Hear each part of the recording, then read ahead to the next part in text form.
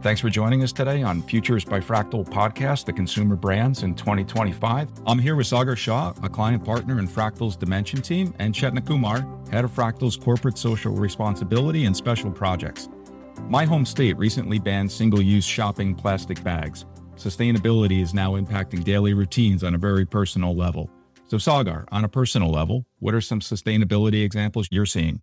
It's very exciting times to actually see consumer brands becoming more sustainable and more ethical and, consumer friendly. 3 brands that come to mind, one which was launched quite recently with my close friend, Give, Buy, Love, is a consumer planet-focused startup which basically sources ethically directly from the artisans and the, manufacturers. And it actually uses it for social causes like poverty alleviation or even autism and, causes like that. So it was quite a natural, very nice brand that has started. A second one, which I use personally quite a lot, is Thrift Books, which is a competitor to Amazon for books.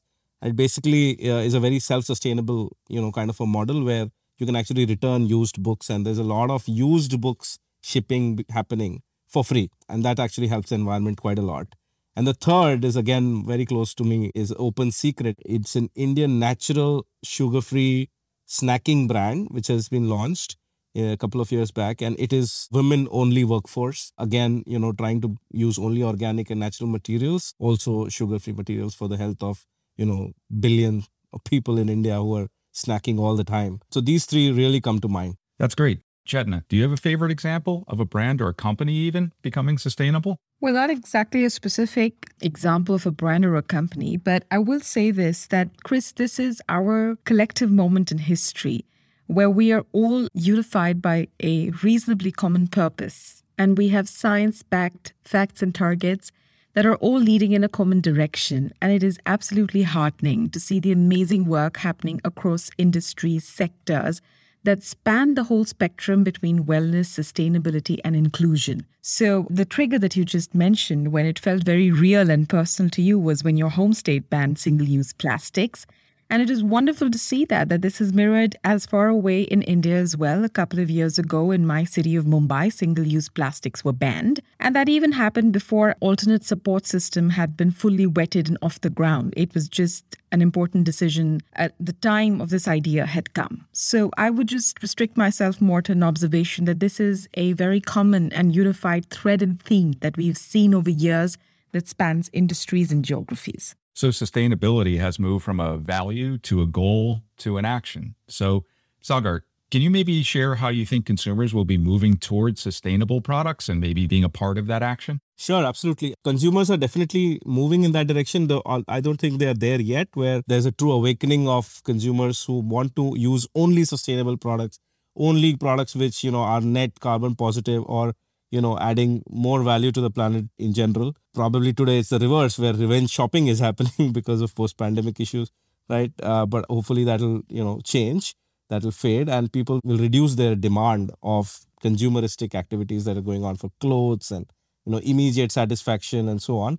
And hopefully that pause will lead to a reflection, and hopefully soon they will start buying more sustainable products. From a company perspective, there is a very nice opportunity for all consumer brands to sort of push very hard on this agenda, where you're actually thinking of an honest impact share that you're making on the person's health, mental and physical, and the environmental health. Can we track metrics like those in addition to already the ESG metrics that we have? Can we also believe in almost do a greenwashing audit, white labeling audit on all our products and brands and packaging, right? Are we just doing it for the sake of it, for tokenist purposes, or are we really doing it? For example, tote bags, right? The cotton bags, which consumers have started loving and using so often, they're actually harmful to the environment. They're actually very bad for the environment, which is not commonly known. And that is because of, bad marketing in general. So consciousness has to be, reflective, and hopefully companies will make it their purpose to educate the masses, being radically honest in their marketing and their product packaging, so that is a win-win for everybody. I have heard that with the sustainable bags, that the break-even point on the number of uses is fairly significant. And that is, yes, not very well known in the market. So Chetna, what is your definition of sustainability? And Sagar was just talking about some mental, physical, and even environmental type of conditions. How do you see the definition of sustainability changing? That's a great question, Chris. And sustainability is interpreted different ways in different industries, sectors, and geographies. Early on, environmental, social, and governance matters were reported differently and not necessarily viewed as a unified whole. But today, we're increasingly seeing that sustainability does not just refer to what's environmentally right, what's right for planet, people, and communities. And we do share our planet with other species as well, not just with humans. So we do see, and I'm increasingly seeing this, that sustainability is now referring to diversity, equity, inclusion, governance, and all of these which can be measured in a very quantified manner and in a very detailed manner.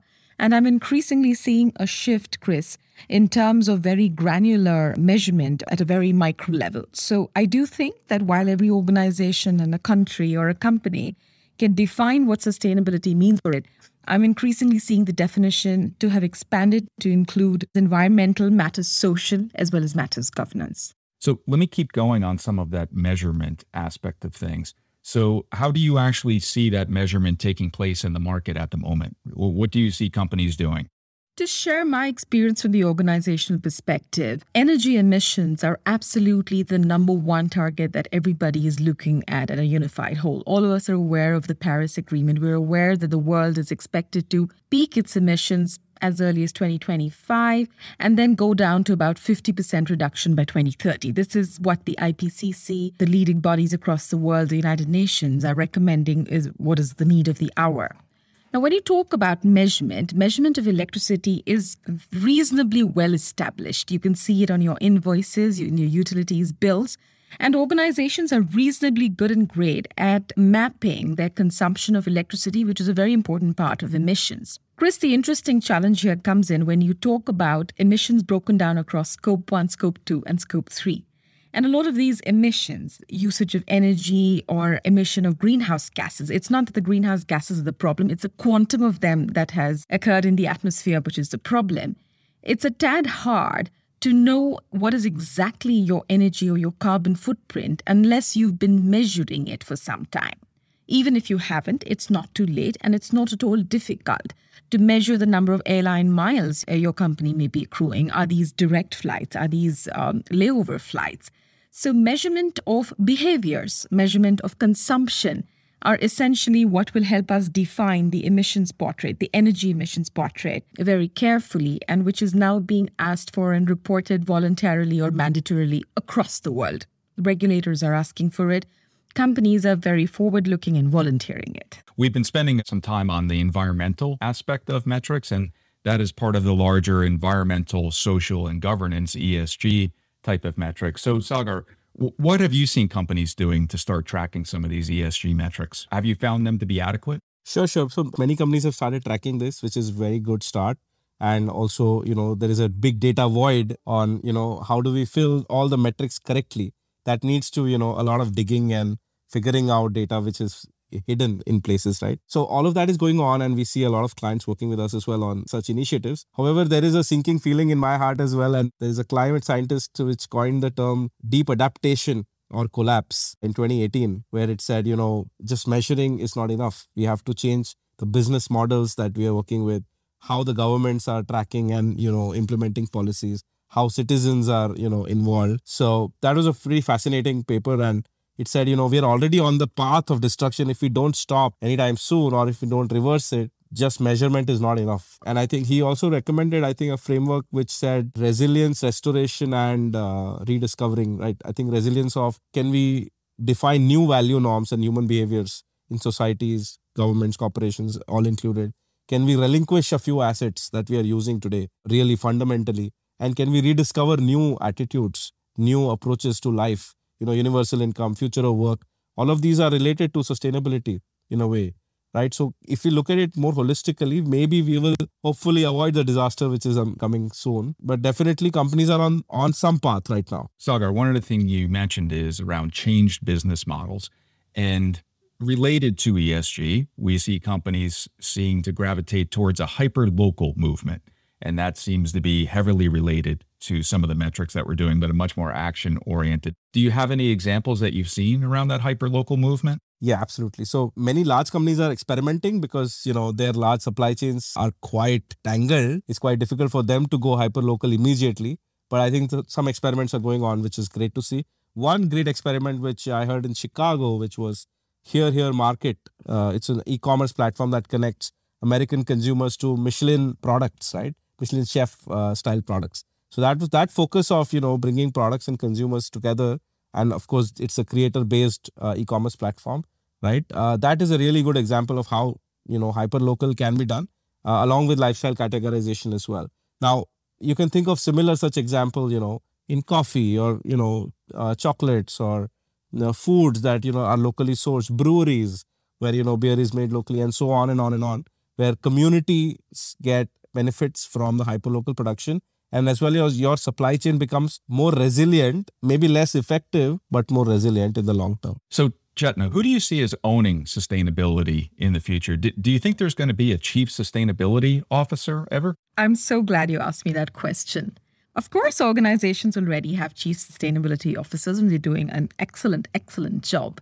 But I do not think, it's my great studied and strong belief that sustainability cannot be owned by one particular team or one particular head of a division like the chief sustainability officer.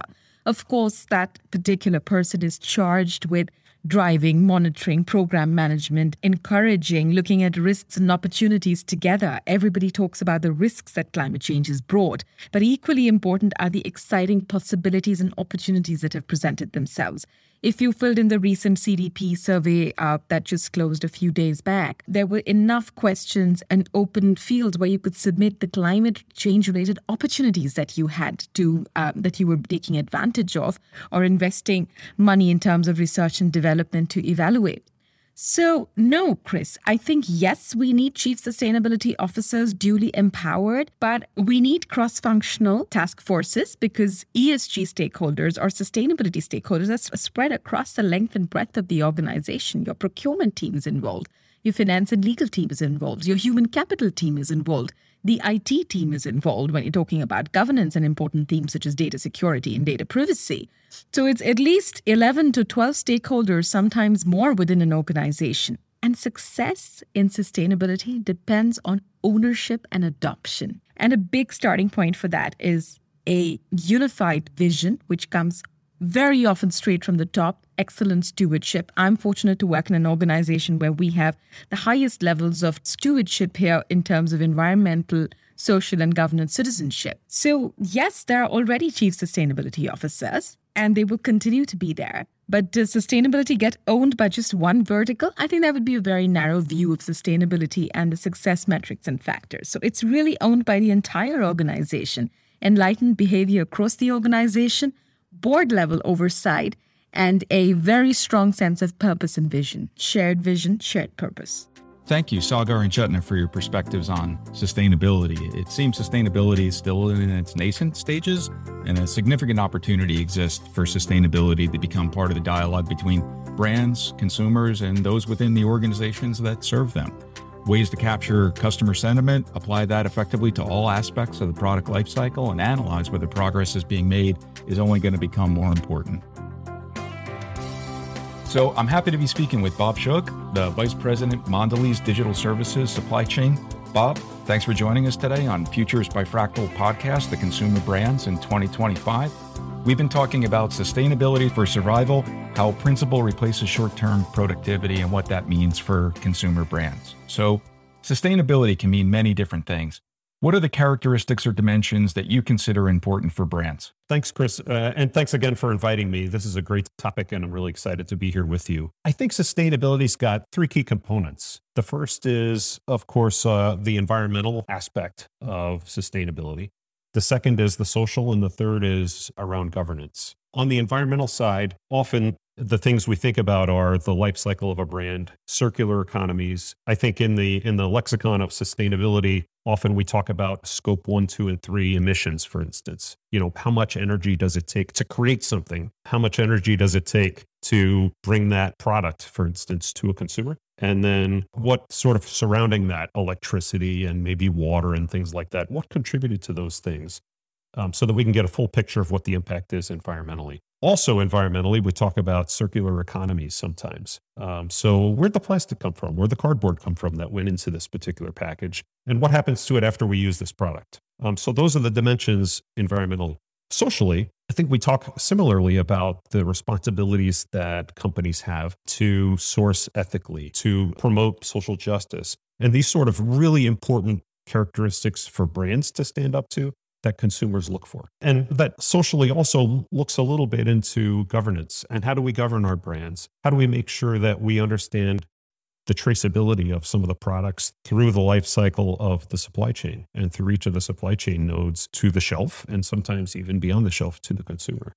And so those three dimensions, I think, for me, make up, that's what I think of when I think of that sort of more broad word, sustainability. That's great. You mentioned several frameworks in your comments, specifically that ESG, environmental, social, governance type of framework. You also mentioned about scope 1, 2, and 3, which relates to the climate initiative. Could you say more about that CDP initiative? Because I think folks would enjoy hearing that framework if they're not familiar with it, and specifically your view on that in terms of the supply chain and how it cascades through the supply chain. Sure, thanks. This is a great topic, and one that I'm also learning a lot about. So I don't want to come across like I'm an expert in scope 1, 2, and 3 emissions, but the spirit behind it is just maybe like I touched on before. How can we get a full picture of the environmental impact of a particular product or a brand? A full picture means from the very start of the supply chain, like how much energy did it take to create and ship the raw materials to the place where we're producing? Where did the raw materials come from?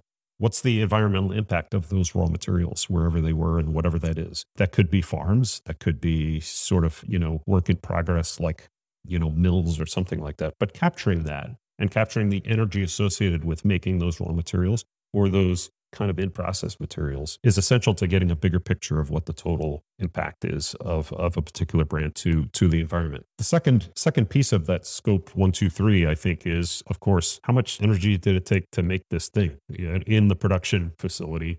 What did this really look like? Then we have to transport it. We have to move it and we have to put it someplace. And then, of course, we have to bring it to consumers, or consumers have to sort of interact with it. And what does that look like? And so when you take those three components together, it creates a pretty good picture of what the environmental impact is of brands. It also, in my mind anyway, establishes this is an economy that is connected. And so we've got collaboration across this supply chain, not just within companies, but across companies, so that we can work closely with suppliers and we could work closely with customers. If I put myself in the shoes of perhaps a retailer who's got things on a shelf, they're looking at my scope emissions or a supplier's scope emissions and saying, hey, look, I really need you to help me round this out. What does this really look like? For a manufacturing company or a consumer goods company, for instance, they're looking at their supplier saying the same thing. Hey, so I think there'll be a little bit, this is bringing together some collaboration across the supply network in a way that I think is fantastic. How do brands balance sustainability and convenience, knowing that there's some trade-offs involved with this? And how have you seen those trade-offs handled, if at all? Right. When I take any example where it seems like a trade-off, sometimes it seems to me if we flip the question upside down and say, how can I make this a growth play?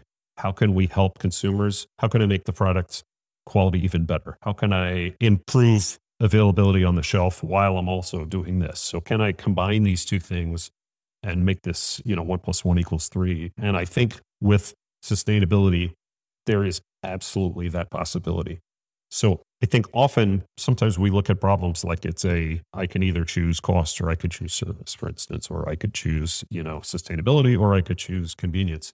And I really do think these things go together. So for instance, I'm imagining if we look at product packaging or we look at some of the packaging that we ship products in or something. And as we're potentially thinking about paper and waste and redesign, I think looking at this and putting ourselves in the customer's shoes or the consumer's shoes saying, well, how do I redesign packaging in a way that is absolutely even more delightful than what the package is now?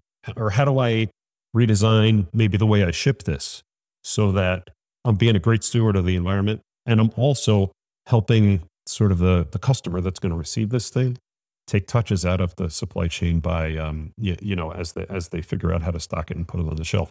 I think those things are the things that make this thing really work. And those are entirely possible. So looking at the problem like that, like a big opportunity, I think ends up having an exponential benefit over time.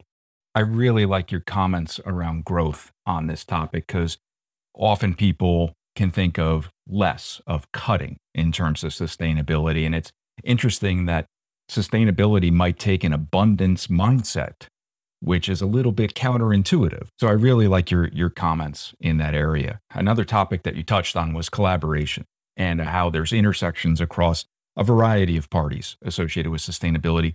Do you see some extension in that where there's some cross-brand industry association or anything like that involved to be able to address some of the more structural elements of sustainability? Right. That's a great point. I mean, my opinion over time is that the success of sustainability will be so compelling to brands and companies, and the collaboration that it creates or that can be created, not just in the success of sustainability, but the success of looking across the supply network, for instance, and taking touches out and taking out losses and potentially collaborating in a way in near real time with a digital sort of platform or platforms underneath that really make it very compelling to co-create from the very back of the whichever side you're thinking of. I'm thinking of always the shelf as the front, but I think if you look at the totality of the supply network, that collaboration fostered by and enabled by digital capability, visibility, will enable companies to establish relationships, certainly relationships like consortiums, but also joint ventures and things like that. I'm imagining that are probably things I can't even imagine that unlock a ton of value for companies and consumers. In the theme of that, relationship and collaboration aspect of things, do you think consumers have a role in sustainability? Maybe something that they're doing different today or something that they need to do different than they do today?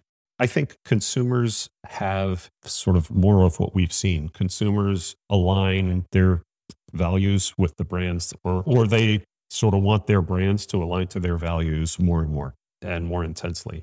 And I think as consumers have lots of choices, the deliberation around those choices often is on values. If someone's at a shelf and they're looking at the shelf and they see this particular set of values that this brand has align much more closely to mine, then that might, increase a selection of that over time more and more. And maybe, I've heard this called the first moment of truth as you're standing at the shelf and you pick something, and then the second moment of truth as you're actually experiencing the product.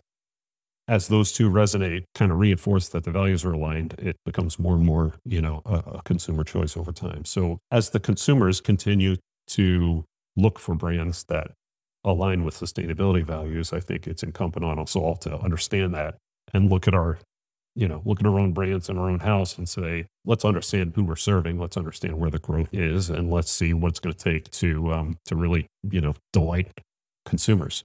Well, Bob, I know we're just about out of time, and I just wanted to ask you if there's a good example that you can point to of sustainability, either by a brand or by a function, just something that you would think is worthy of emulation. Any comments that you have in terms of what you see as a good example?